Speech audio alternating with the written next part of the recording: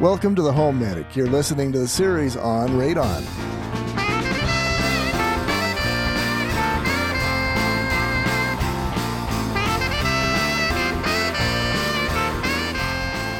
Welcome back to the HomeMedic, where we help you keep your money in your wallet and your family out of the hospital. Heidi Hansine. Hey, we are back. Radon. We are back. Throwing radon at you. So I got to tell you a couple of little tidbits, and then we're going to go into some real heavy health physics. All right. I love to learn about that kind of stuff. We'll start in the tidbit section first, because that's a little more fun. Okay. Stuff I learned while I was in the radiation engineering business. Yeah, say that one more time. What was the name of your title again? Radon engineering. Yeah, radiation engineering. So I'm actually a civil engineer, but I was hired by a consultant who actually wanted me to just do, their same sort of computer models. So for that couple of years, I hired on thinking I was an environmental engineer, meaning, lead, radon, blah, blah, blah. And you never knew they were going to try to connect that with smoking. They kind of... They kind of turned me into a radiation engineer. Yeah, I'm not talking about Garth smoking here. You'll have to listen to our previous podcast, but... Yeah, I could go some places. I think I'll avoid that. Your danger for radon increases quite a bit if you're a smoker for some reason. So what I learned, besides that your danger increases if you're a smoker, is that which might have something to do with the smoking, not the radon, but you'll have to figure that out. True. If you want to calibrate a Geiger counter, and we did this a lot. Calibrate a Geiger counter. So basically, cool. Part of our job was to take these Geiger counters out to places where they thought radiation levels were high and find out what was hot, right? So Geiger counter detects radiation. Geiger counter, thank you for that. I would have skipped over that. Clarify that just in case. And then we took these counters out to the field, and we wanted to make sure they were accurate. So you've got to calibrate those against something that has a very known level of radiation. Okay. So guess what we used? I don't know. I'll give you a hint you'll never guess. Lantern mantles. Lantern mantles? Right. The kind that you use maybe in a camper. Oh, really? Those are very hot. And so what we would do is we would put a number of those inside a small canister, and then we had a very consistent level of radiation coming out of that canister. Are you talking about the little lantern, like the battery-operated lantern that you take in a tent? Not battery-operated. These are propane or butane. Oh, butane or propane. Right. And they actually emit radiation? A good deal of it. Well, that's something no one told me. Yeah. Now that maybe is something to really worry about. The rest of this stuff we've been talking about. So don't keep lantern mantles in your pocket for 72 years for 19 hours per day, right? Oh, what about hanging out in the tent frequently with one of those? Well, perhaps less risk. I guess I know I don't want one of those lanterns in my diamond-lined tree hut that overhangs the waterfall. Another item that nobody knows about is Brazil nuts. Now, I like those. Yeah, you are eating more than your share of radiation as you're eating those. They actually had to have a special government exception to be imported because otherwise they'd be radioactive waste. Are you kidding me? They exceed the threshold for what's considered to be intolerable on a radioactive level. You are kidding me. Brazil nuts. So switch to cashews or almonds or pecans or Here's whatever. Another one that's going to be considerably more radiation than eating any of the above. I'm waiting. And that's living at elevation, which you and I do, or flying.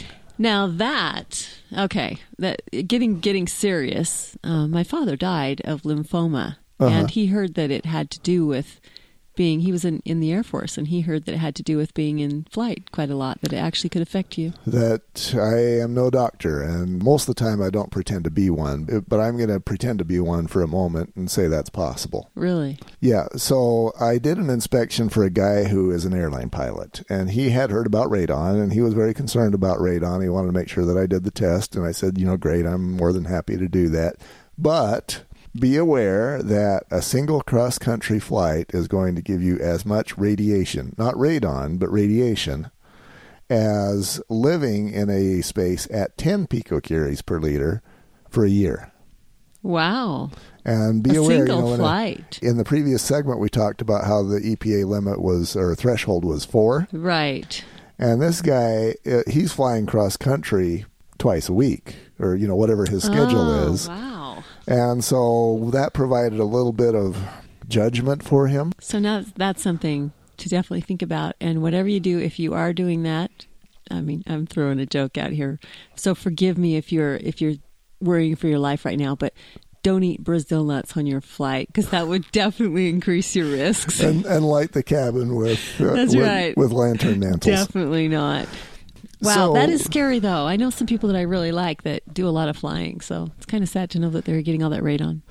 Yeah, now that I have totally terrified you, let's go to another place, because I might actually reduce some of the perceived fear. See, in all the other segments we've done, you've managed to not scare me, frankly. I've completely unscared you, and then we start with this one, and I've got you terrified. When you mentioned that cross-country flights, and that sounds pretty significant, and I know my dad died from that, so possibly. Yeah. So there's the Health Physics Society. There was a study done by EPA, and most of us have heard, for example, that radon is the second leading cause of lung cancer. And, the first is, of course, smoking.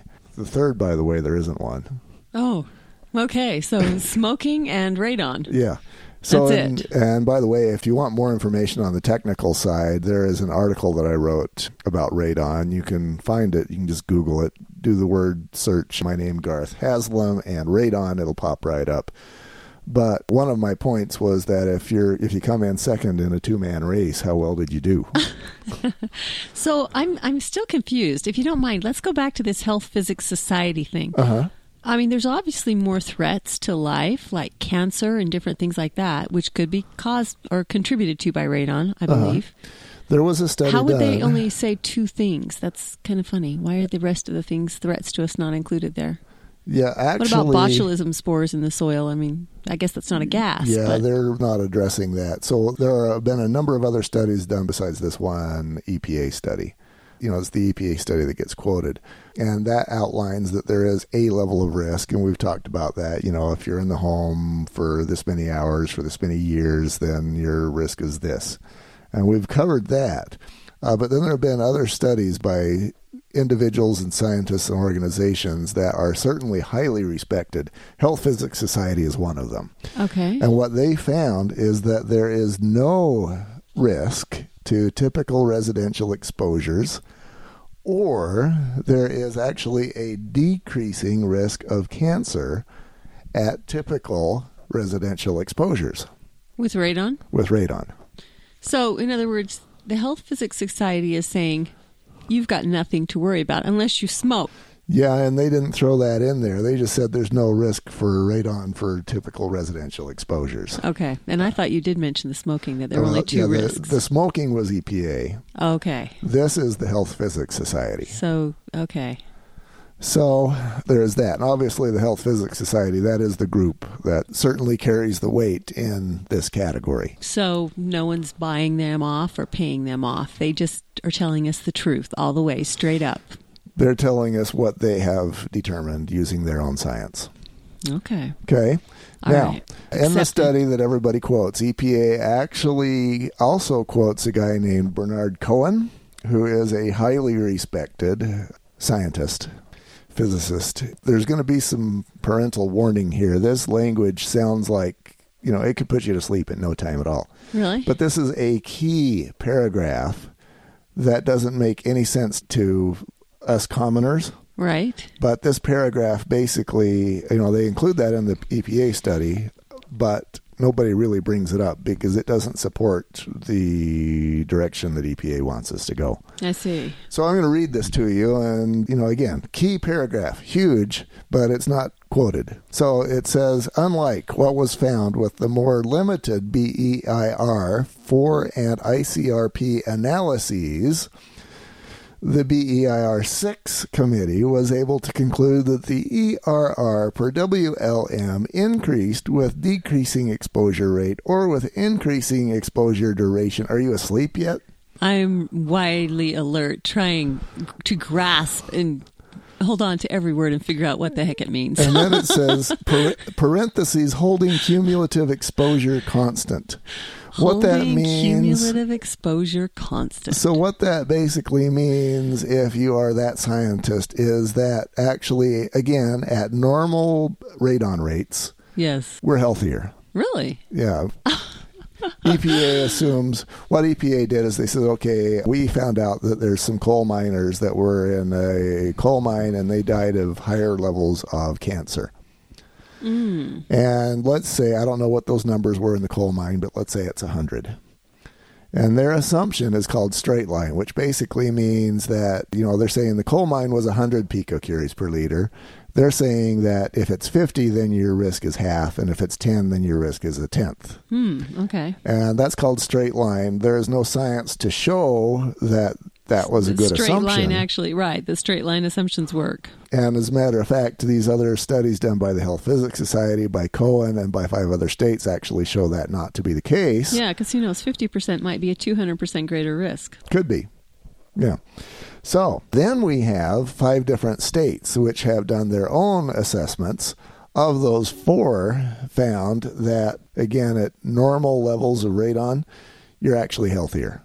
So maybe radon has some important health purpose that we just don't know about yet. Yeah, I just kind of, and I hear, now I'm going to take my fact hat off, and I'm just thinking that people were designed to be on planet Earth, and if there's radon radon on planet Earth, then we've probably adapted to it. Well, there's so much we don't know, truly. I mean, we know a lot. We keep knowing more all the time, but there's still a lot we don't know. So I'm not saying go create radon and breathe it in, but... Yeah, that would be hard to do, by the way. Yeah. So, yeah, we've got those 5 states that have done that. So why the big scare? Good question, Heidi. Here's my thought.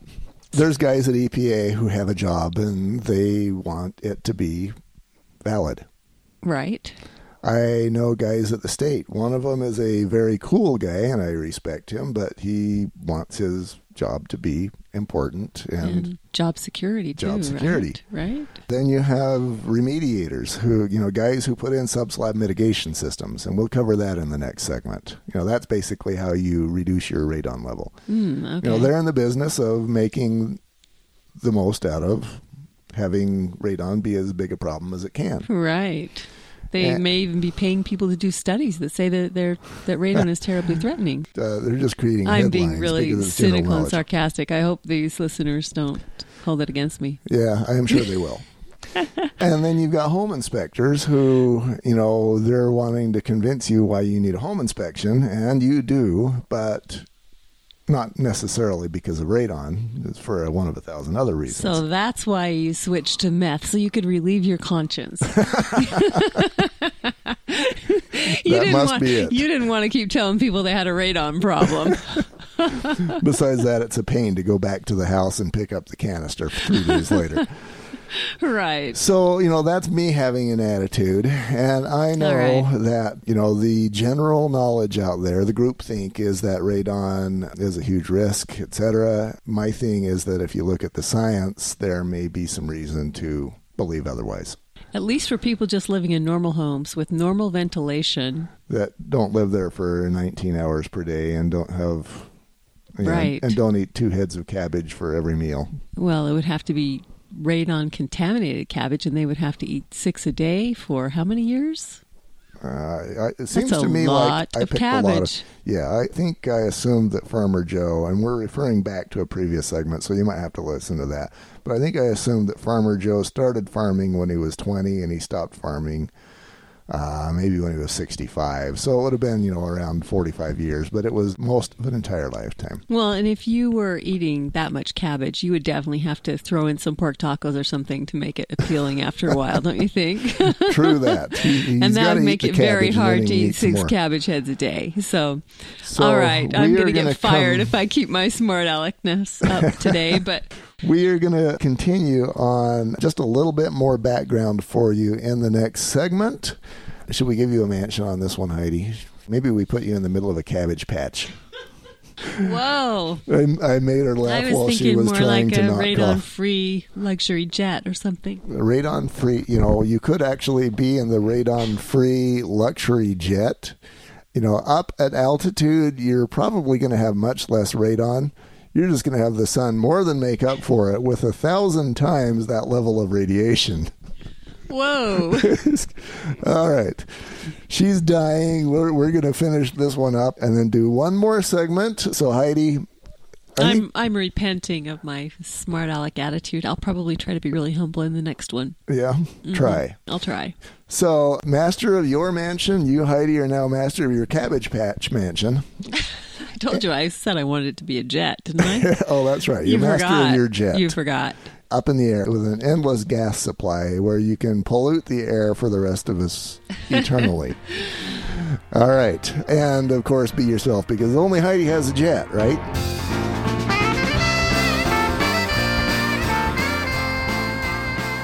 Hi, this is Julia McKay with your Natural Solutions tip for the day. Oh, we are talking about eucalyptus, which has one of the most widespread uses there are. Everything from placing a few drops in your hands and inhaling, it will deeply clear your mind. It also lessens feelings of tension and promotes feelings of relaxation. And I don't know about you, but I can use a little of that in my life. And tell me about your shower, Julie. Oh my gosh, I love this in my shower.